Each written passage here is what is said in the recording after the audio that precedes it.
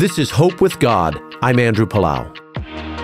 If you ask a young child what job they want to have when they grow up, they'd usually dream big, right? They say things that may seem outlandish to us. I want to lead this country. I want to be a soccer star, a football star. I want to be a rock and roll star. Their dreams are big because they can sense that their life has a great purpose. But as we grow up, disappointment and rejection can erode that deep, God-given belief that there is something more for you, a deep meaning to each person's life. God wants to restore that truth in your heart today. Ephesians 2:10 says this, "For we are God's masterpiece. He has created us anew in Christ Jesus so we can do the good things He planned for us long ago." There's a plan for your life written long ago.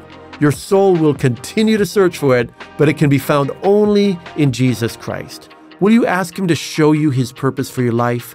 His plans for you are good.